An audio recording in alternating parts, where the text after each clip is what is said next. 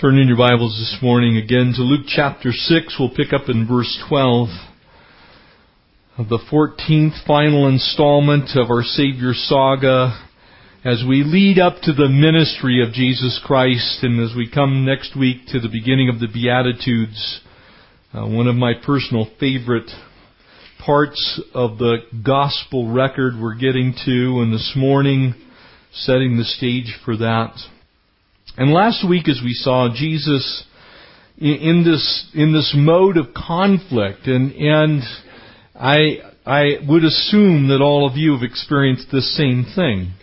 You're going to come against criticism. You're going to see prejudice. You're going to see practices that people undertake that don't have anything to do with the Bible. You're going to see religious pretenses. You will, in your life, be forced to come to that place to where you are going to have to stand on the Word of God. And as we sung, if our God be for us, who can be against us? Amen? What can separate us from the love of God? Amen? There is therefore no condemnation for those who are in Christ Jesus. Amen? We need to live that way in this day and age that we're walking in. Because as we come this morning, surely the moment you exit these doors, if you weren't attacked before you got here, chances are you will be by the time you leave. Maybe in your mind, maybe it will be something family related, maybe it's something to do with the workplace, might be something that has to do with our government and the way things, you're going to come across criticism. And where are you going to stand? And how are you going to stand? What are you going to do when that criticism comes? And again, there's nothing in Scripture that is happenstance. There's nothing that are pure circumstance that just seem to unfold and God somehow responds to it. It's ordained. God is the sovereign King of the universe. And all that happens in the life of Christ, and as it's recorded for us in the Gospels, is by plan and purpose. And so this morning we see Jesus as the dependent Savior. And as I set the premise for this morning, I would simply ask you the question. As you arose this morning and you face the things that you're going to face, are you essentially seeking the Lord? Are you dependent on God? Or are you just dependent upon yourself?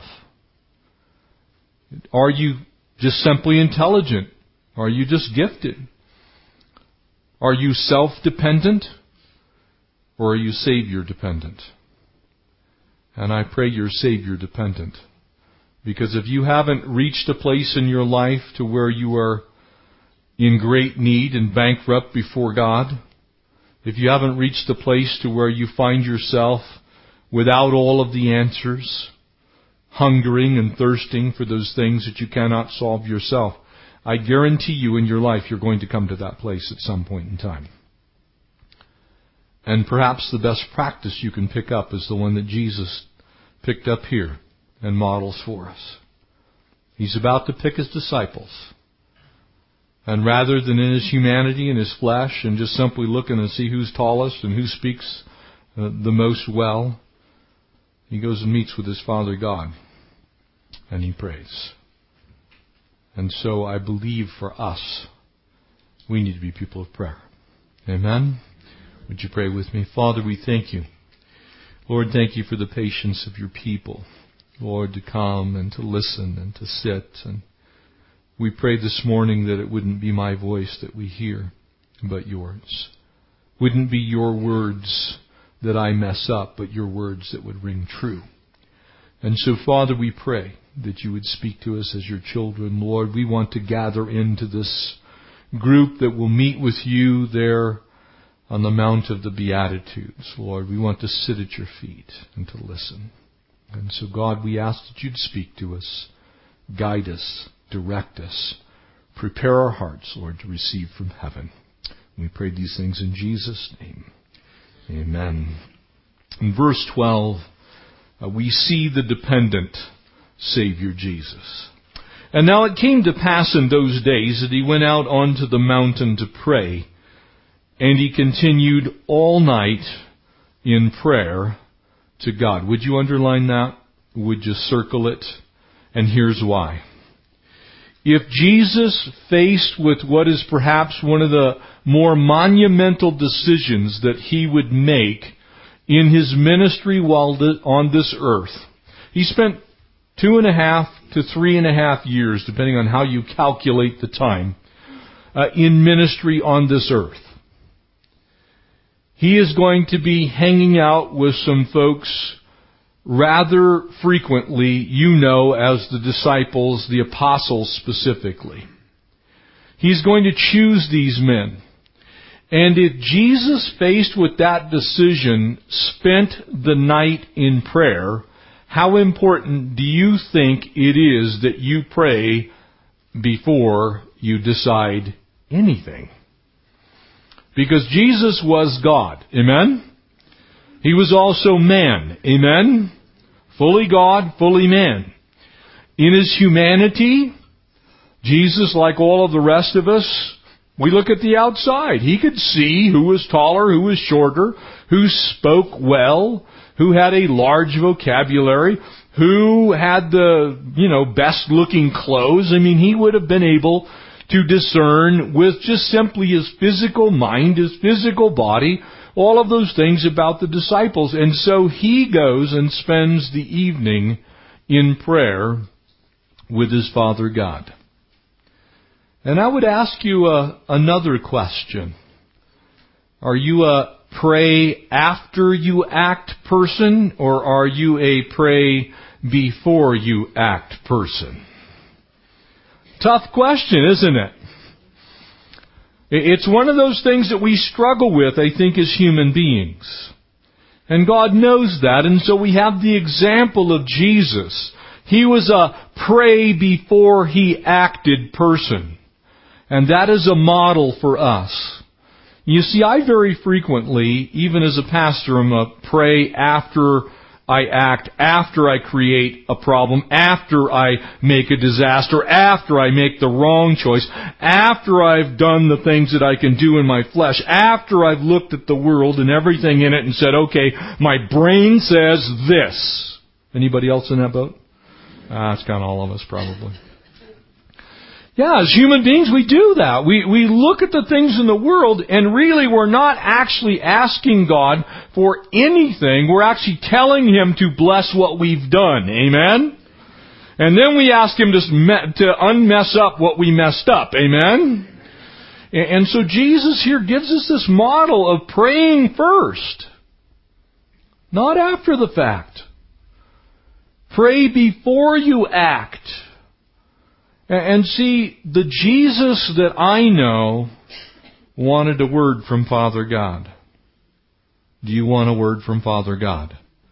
If you do, you need to talk to Him. My problem is frequently, and probably yours is as well, is that I don't actually talk to Him. I make statements at Him.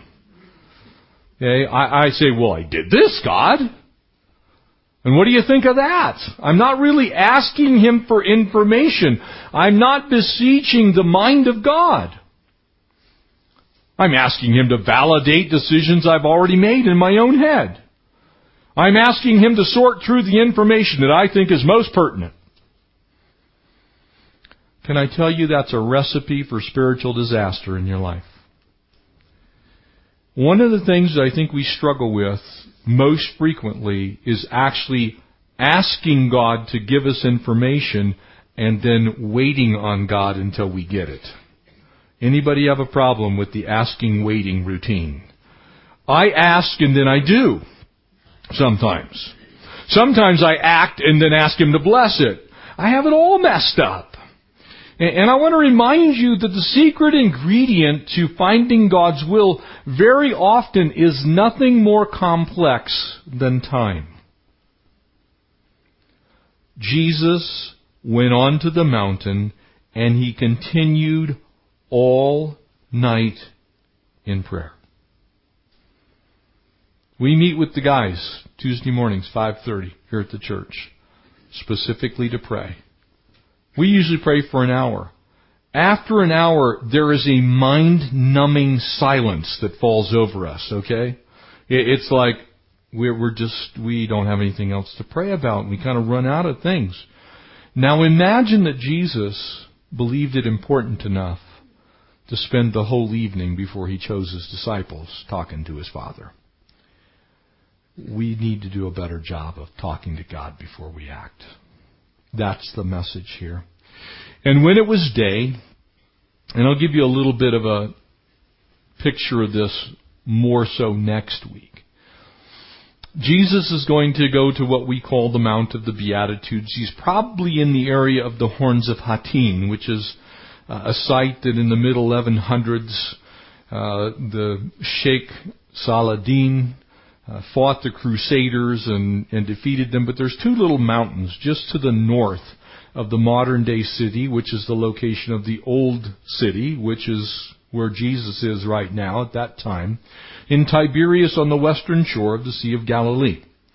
And so as Jesus is in this region, as I shared with you before, he's not traveling very far, just a few miles. And so he walks up into the foothills. He will then come back to this place that he will deliver what we know as the Sermon on the Mount, an area in the northern edge of the Sea of Galilee, and more on that next week.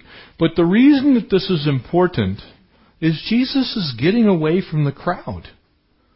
Once again, we find him getting alone with God.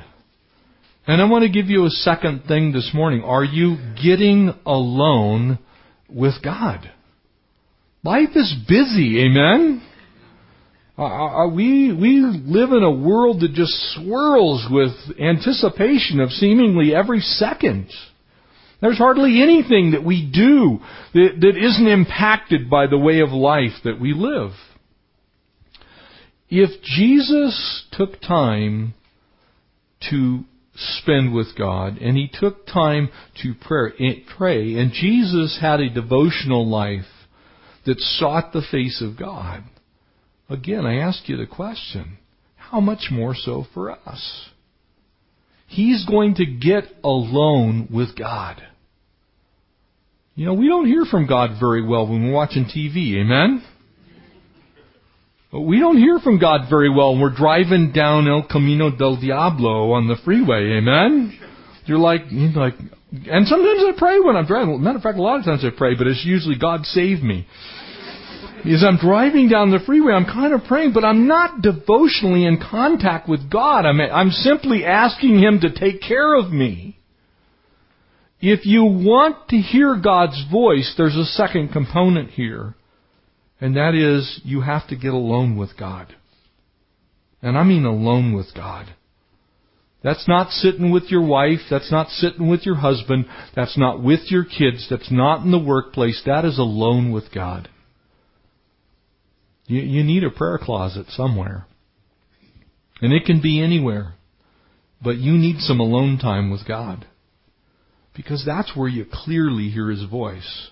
Because when I'm busy, I clearly hear just about everything but God's voice. Amen? Jesus was alone with the Lord. And when it was day, he called to his disciples, and he called them unto himself, and from them, again, would you notice that? Sometimes we get confused. Disciples means simply followers. So the disciples were numerous. They weren't just 12. The disciples may have been hundreds. And he picks from them the apostles. Two totally different groups of people, though the apostles were also disciples. Do you understand? Disciples simply means followers. Apostles means one sent under a commission. In other words, a very specific task. And that's the apostles. There were 12 of them. And so he's gathering together this group of followers, probably a much larger number than the simple 12. And so in that, there would have been great variation of humanity. And he's going to pick from them. And he chose 12, whom he also named apostles. So they are both disciples and apostles. So when you talk about the disciples, you can actually say they were the disciples, but that's really a larger group of people because they were both. And so make sure you understand that so that you don't get confused, because there are times when you look at the word disciple in the Bible and it's nothing more than what you are. You are disciples of Christ. It means one under the tutelage of another, or a follower. That's what the actual Greek word means. And so he says to them and begins to call them Simon, whom he also named Peter. And of course, he's probably many of our favorites. I look at Peter, and probably of the disciples, he's the guy that I associate with best.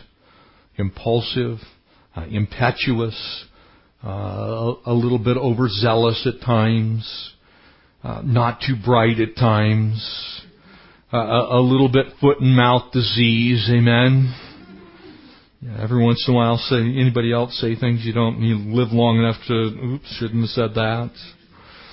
Peter and Andrew, his brother. You're going to see some sets of brothers here. James and John, and Philip and Bartholomew, Matthew, Thomas, James the son of Alphaeus, and Simon, also called the Zealot. And then the two Judases, or if you prefer, Judai. But they're actually Judases. Somebody asked me that, is it Judases or Judai? I said, I don't know. When we associate that name with Judas Iscariot, it's not a good one, so everybody tries to attempt to forget it. And so Judas, the son of James, and Judas Iscariot, who also, you'll notice, his byword becomes a name for a traitor. To this day, when you call somebody a Judas, it means a traitor. Amen? And so here we see this fixed law of the Lord. He never, remember what he said about himself in John's Gospel? He said, I have not come to do my own will, but to do the will of him who sent me. Amen? So when Jesus is praying, he's seeking exactly what he's told everyone else he's about. He's not acting interdependent of all of the things. He's acting dependent upon the whole picture. He's not acting on his own. He's acting in total concert with Father God. And family of God, that's what we want to do. We want to act in total concert with Father God. If you want his best, you have to seek it. You have to knock. It is then that you will find. We don't find the will of God by simply going willy-nilly about life. Amen?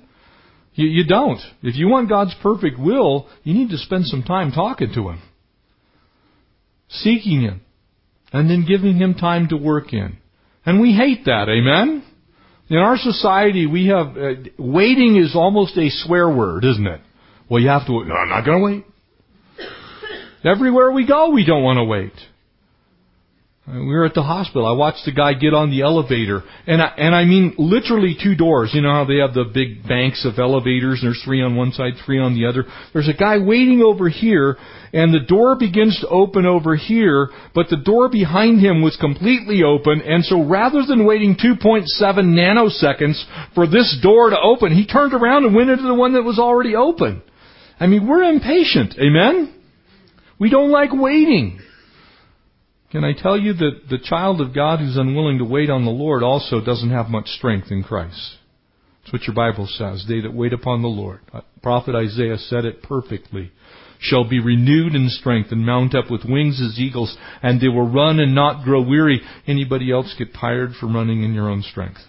Oh man. It's probably the story of the first 10 years of my life in ministry is how far can you go on your own?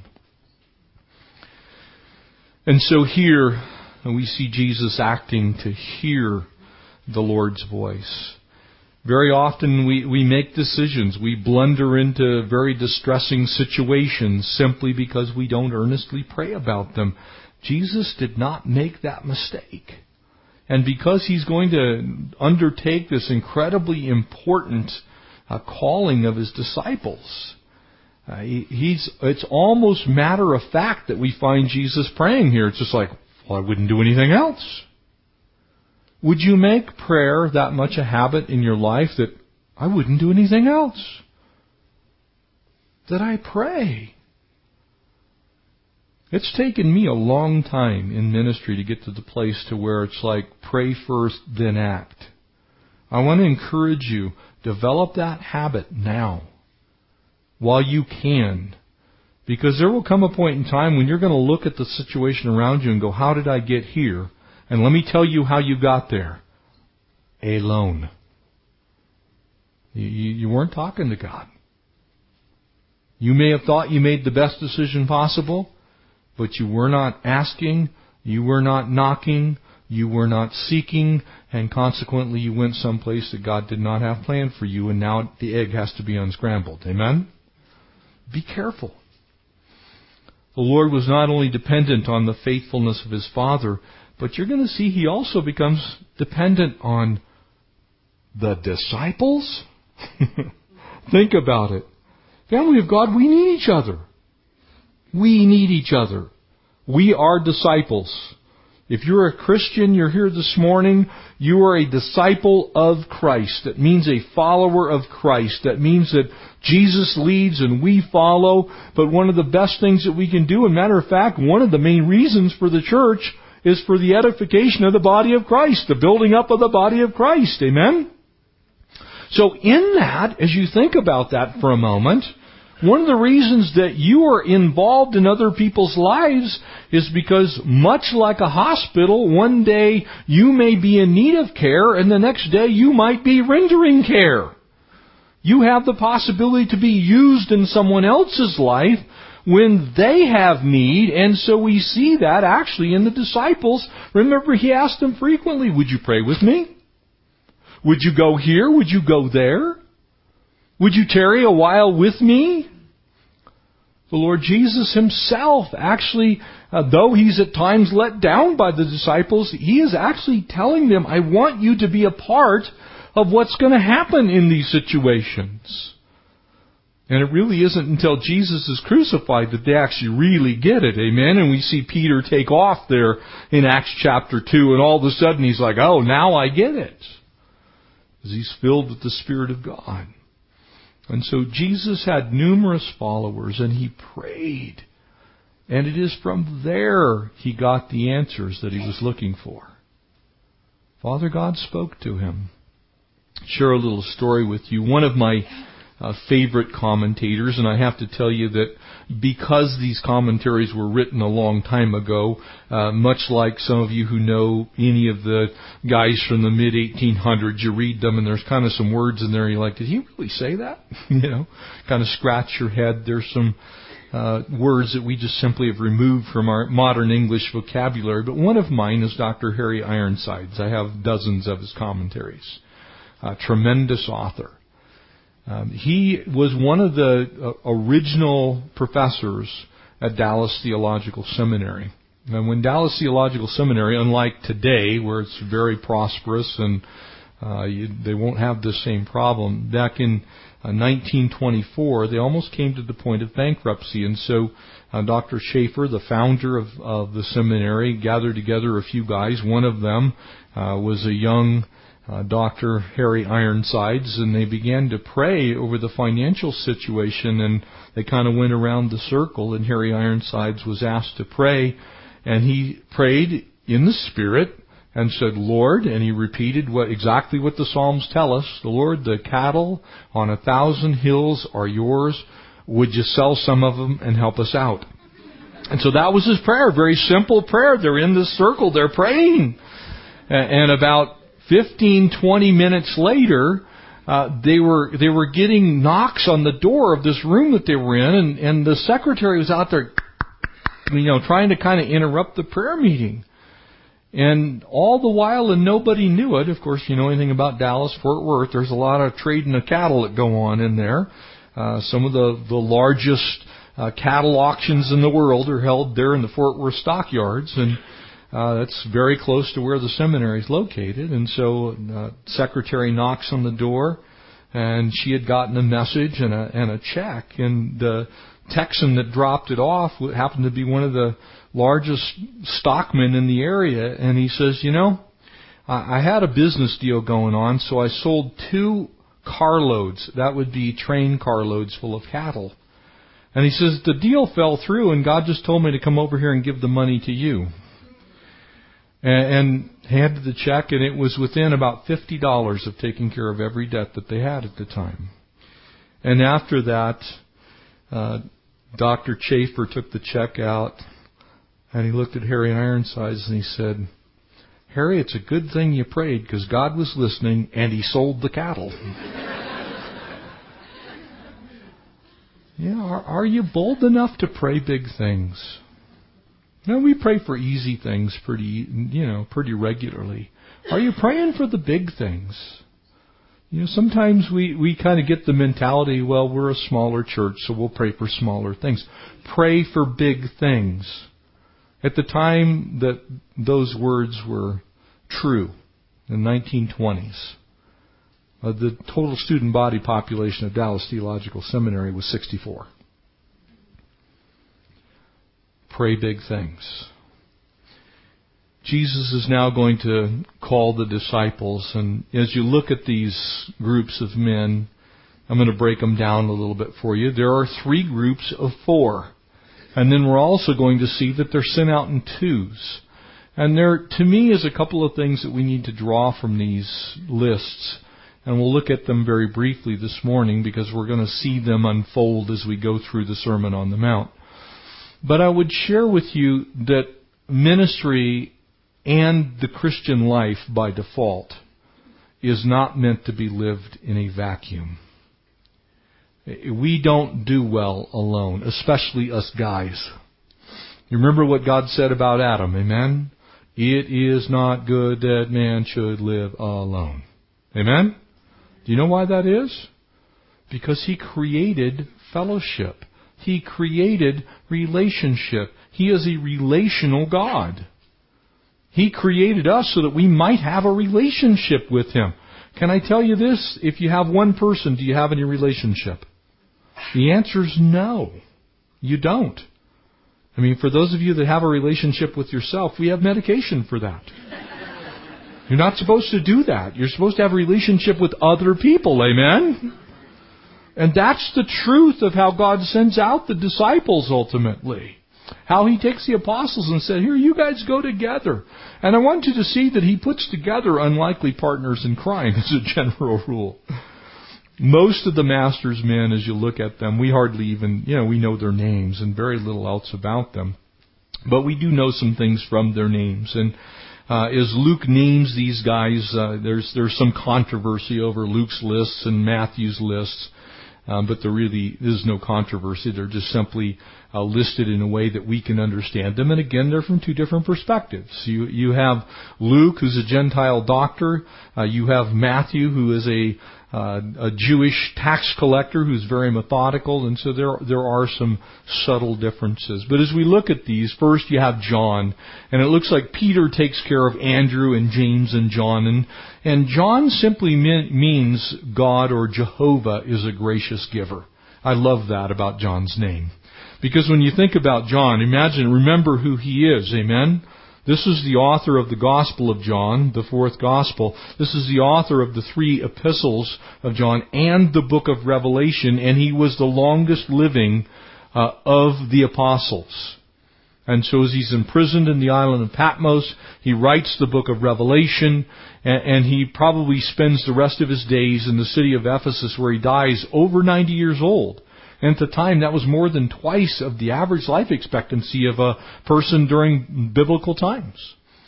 And so God was gracious to John, sustained him for a very long time. We have Andrew with him. His name means manly. And if you know anything about John, John's the disciple whom God loved. Amen? Jesus loved. And so sometimes you can be overly emotional. And so who does God stick with? The guy who's got the most emotions, but somebody who's a little more manly, Andrew. It's how the Lord works. He takes our little weaknesses, the things that we ourselves may be lacking. We certainly see this in marriage. Amen? Man, am I thankful there aren't 2 of me. Connie is almost the polar opposite of me in many ways. And so she balances me out. And the same is true in ministry. I have men who serve in this church that I'm so grateful for. Women who serve in this church that are so much a balance to who I am. They have gifts I don't have. They're able to do things I can't do. They take my weaknesses and they have strength in those areas. And so we see that in this first group. And it's interesting that James here, his name actually is a shortened version of Jacob or Jacob. And it does mean supplanter or heel catcher. And so you kind of have a crafty person and a manly person and a loving person. And then you've got Peter. And Peter's like, we don't even know what to call Peter. Peter's an out-of-the-box kind of guy. Now you never knew what you were going to get with Peter. Amen? So you have this group gathered together, and they're going to kind of travel together. And we'll see that as the gospel unfolds here before us as we continue our journey here. But you take Andrew, and you take James, and you take Simon, who will be Peter, which means really little rock. It doesn't mean rock. It actually means pebble. Which I kind of like. When I look at the language there, it gives me a picture of Peter probably thought he was a little bigger than he really was. And we certainly see that as we see his life unfold before us in the gospel. And so he's called Cephas, but it really means pebble. Not the big one, the little one. A chip off the big rock, but a rock nonetheless. So I kind of think I think what Jesus was getting at is we need someone who's kind of hard in the head. Because that was Peter. Amen? Someone whose example to us, there's probably not a guy in here who doesn't, man, at least thank God for Peter. Because there's hope for me. Amen? Impulsive. The second group, and as we see them, Philip seems to be the head. He was the responsible for Bartholomew, Matthew, and Thomas. And so as you look at these guys, Philip's name means lover of horses. And remember about him, Jesus says, you're son of Joseph. And he says, hey, I kind of understand you're one of those people that I know has a tender heart. We need tender-hearted people in ministry, amen? But we also need Peters. When somebody comes through the front door and they want to harm someone, you don't want to send Philip, the lover of horses. Well, okay. You want to send Peter with the sword, amen? Peter takes a sword and says, no, you can't do that. Philip would come and go, well, let's talk. You need both. And it's wonderful how God puts these guys together and they kind of make sure that we're not out of balance in some way, shape, or form. That's why I love looking at the body of Christ and how we function. Because if it was all left up to me, it'd be nice and neat and in order and clean and all those kind of things. But I have a tendency to be too much that way at times. And so other people come along and say, well, we actually ought to think about what color it is. That's why Connie's beneficial to me, because I'm like, paint it white. White's cheap. Look at the budget. Yes, white works. And she's like, but it's the ladies' bathroom. It could be some other color, Jeff, other than white or black. You see, that's how ministry works. We sit here and you think about all the things that we do. We have people with musical gifts. Not everybody has those gifts. Amen? We have technology going on. Those PowerPoint slides don't get up there by themselves. Somebody's actually has to have a gifting in that area. And so, Teresa's sitting back there and Jerry's pushing all the buttons to make sure that all the, because a bad sound guy can mess up good worship people. Okay? It can happen. So we have all these things in play. And so you have Bartholomew, the son of Tomai, is in here. And basically you're going to see that these guys are not all Jews. Several of them have Greek names, and so a very diverse group. And I love that. Don't you love the diversity of the body of Christ? And I'm so thankful that we're not all the same. Because when you get a whole bunch of people together that are the same, it almost never works, does it? Yeah, you want to see that in action? Sports teams. Professional sports teams. They're so puffed up, full of themselves. Everybody thinks that they're the best. You put them in front of the camera, they're kind of trying to push each other out of the way. Well, no, I'm actually the best. No, I'm the best. And so you have all these different gifts. Matthew, his name means gift of Jehovah. And as you look at his life, What a blessing that is, because he's the guy that sat he's on the Via Maris, and the Via Maris was the circular route that went around the Sea of Galilee. As I shared with you last time, it was the main road. If you were trading from Damascus, which would be in the north and to the east, which, by the way, is the world's oldest continuously inhabited city, about which it says in the last days that it will become a ruinous heap. It's one of the reasons we care about what happens in Syria as Christians. Because when that city goes down, it means the end is near. Okay, so it was on that road that Matthew had his little tax collection booth, his booming business collecting taxes for Rome. And so you have here a guy whose name means gift of Jehovah, and yet you look at him and go, man, you're a tax collector. But you know what? The disciples were going to wander around, and it was a good thing to have somebody with an accounting background. I am so grateful for those that have those types of gifts. My wife happens to be the church accountant. You guys sit down with, some of you sit down with the books, we're in trouble. Other people, you sit down with the books, you'd be, a little bit over the top. You got to hit the middle in some of those areas. And so it's important to see how God is not picking all of them because they're the same. He appears to go out of His way to pick people who are not the same, and He lumps them together. And so Thomas is the final one of this group. It means twin.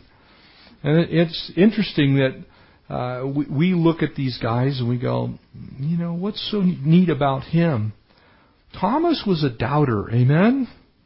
Aren't you thankful? Aren't you glad that God included in the apostles someone who could use a little more faith in their life? Because for me, it's one of my weaknesses.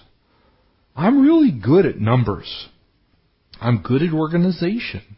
I have a tendency, if I can get it on a spreadsheet, it's like, I don't need God. And so God left me in that place of needing more faith. And so I have people that come along and it's just like, well, no, we probably, forget the spreadsheet, we should probably pray. I'm like, no. Let's go with the spreadsheet. The spreadsheet's good. They're like going, no, put away the spreadsheet and let's actually pray. And that's faith. I like spreadsheets. And so we see that God includes in the apostles somebody who had a little tough time with just simply trusting God. Lord, unless I can see the imprints of the nails on your hands, lest I can thrust my finger into your side, I just don't know. How awesome it is that He covers these boundaries of our humanity. And He ultimately will make a historic confession, my Lord, my God. And then Jesus says to him, because you have seen me and you have believed, yet blessed are those who have not seen and believe. He says, Thomas, I'm going to make you an example of what faith can do. Takes a doubter and makes him faithful. And then the final group, and as you look at these guys, James, the son of Alphaeus, who's the leader of this group, and Simon the Zealot, and two guys named Judas. You talk about a bad assignment. It's like, really? Can I remind you that these guys didn't know who Judas was when the Lord called them? The Lord did, because He's God. And people have often asked me, well, why would He have picked Judas? I think there are a couple of principal reasons that I've settled in on as I've aged in ministry. Number one is the magnitude, and this is the number one, and I really think the most important, the magnitude of God's love. God shows us the magnitude of His love in that Judas is treated just like everybody else. We don't see Judas singled out, and I'm talking about Iscariot. I'm not talking about James the Younger. I'm talking about Judas Iscariot. I'm talking about the guy who would betray the Lord, and yet the Lord is kind and tender and gentle. And you remember what I shared with you there at the triclinium? He was the one sitting next to Jesus, giving him that opportunity, showing us exactly how far grace goes. I believe with all of my heart, though the Lord, being God, knew exactly the decisions that Judas would make, I believe with all of my heart that from a human perspective, the Lord leaves Judas in this group to say, look, I will keep calling. It's up to you to respond. Judas never did. He ended up perishing, taking his own life. But Jesus said, I will stay with you until the end. So when He says, I'll never leave you or forsake you, that I am the Alpha and the Omega, I'm the beginning, I'm the end, you can trust Him on that. Because if it wasn't true, He surely wouldn't have left Judas in the mix. And so He begins to show us exactly how great His love actually is through that. And I think the other thing is that the example of Judas, though it is a negative one, is also a warning. So we see exactly how far God's love goes, but we also see the warning of rejecting even the personal confrontation that the Lord would make in our lives. Very often, I'll use Judas as an example of someone who's in habitual sin. So you know what? Judas hung around with Jesus. Judas was right next to Jesus. We have people, believe it or not, I know you find this hard to believe, that come to church and they still won't forsake sin. They're actually still doing the very things that they got saved from. And I will very often use him as an example. I said, God's love is infinite, but He also still lets you reap what you have sown.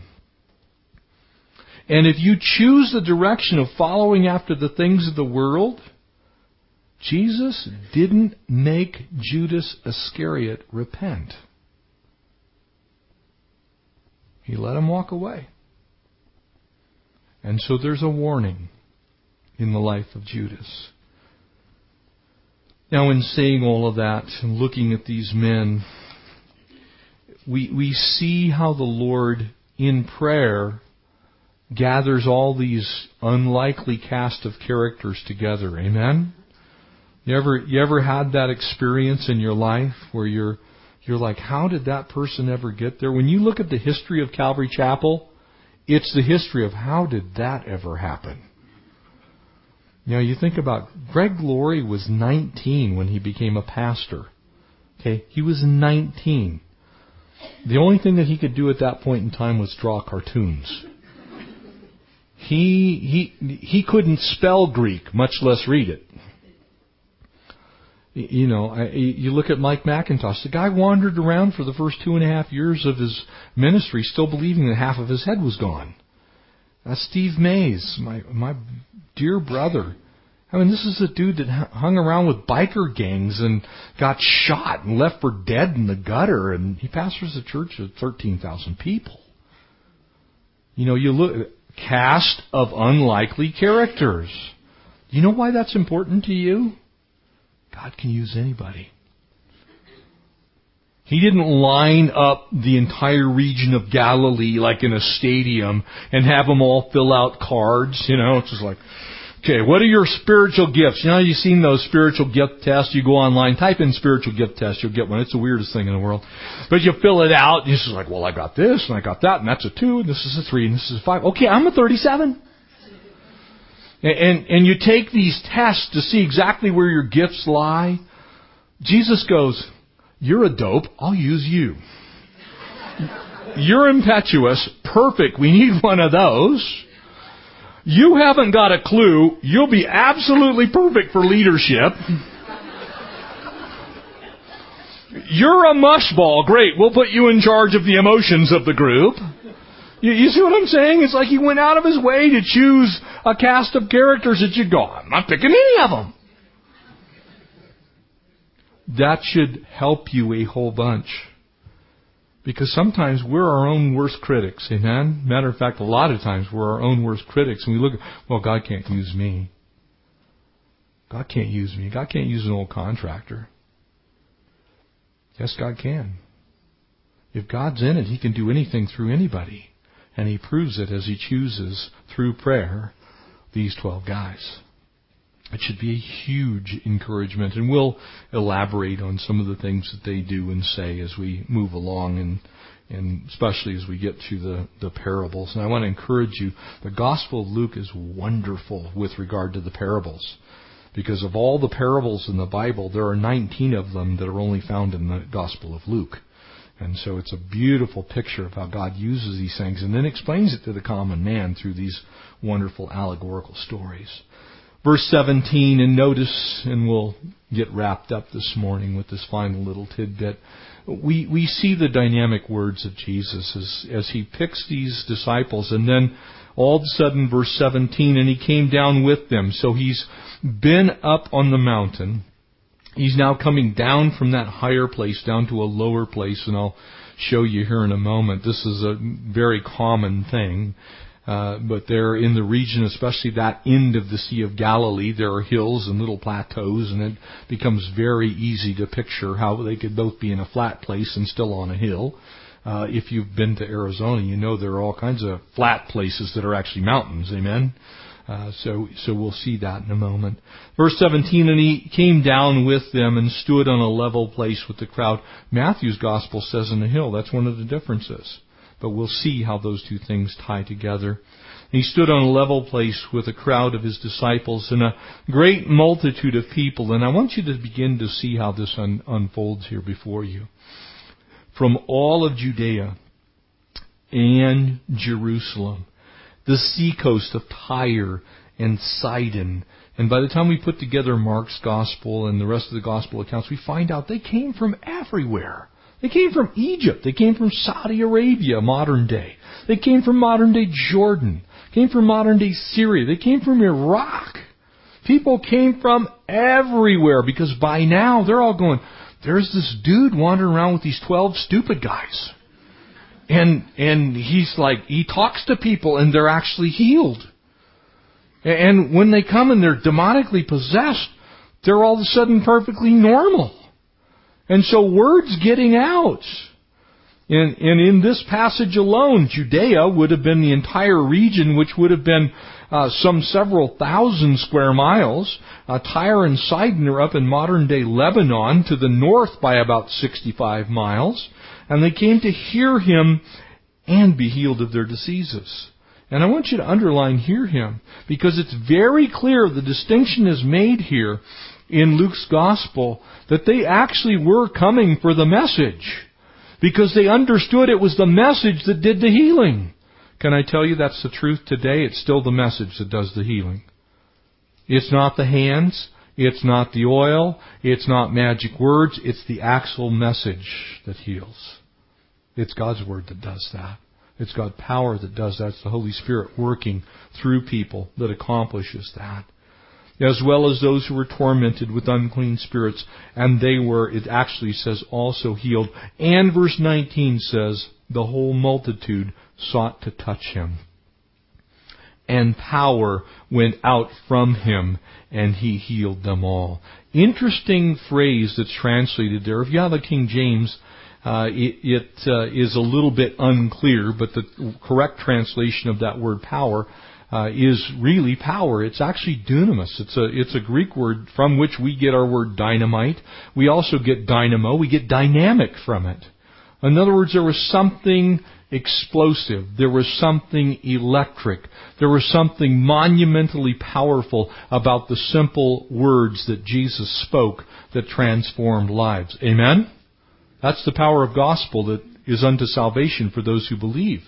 They're dynamic words that are spoken by Christ Himself that then impart that power of the Spirit to someone, first to be saved, and then to go out and do the work that God's called them to do.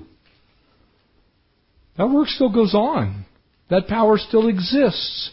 And as they gathered together on the slopes of the Mount of Beatitudes, it is interesting to me because people contest this location, and I'll comment more on it next time. People can, well, how could that happen? I will share you a little tidbit. In 2000, there was going to be a millennial gathering of Catholics. As I shared with you before, the Catholic Church basically owns every holy site in all of Israel.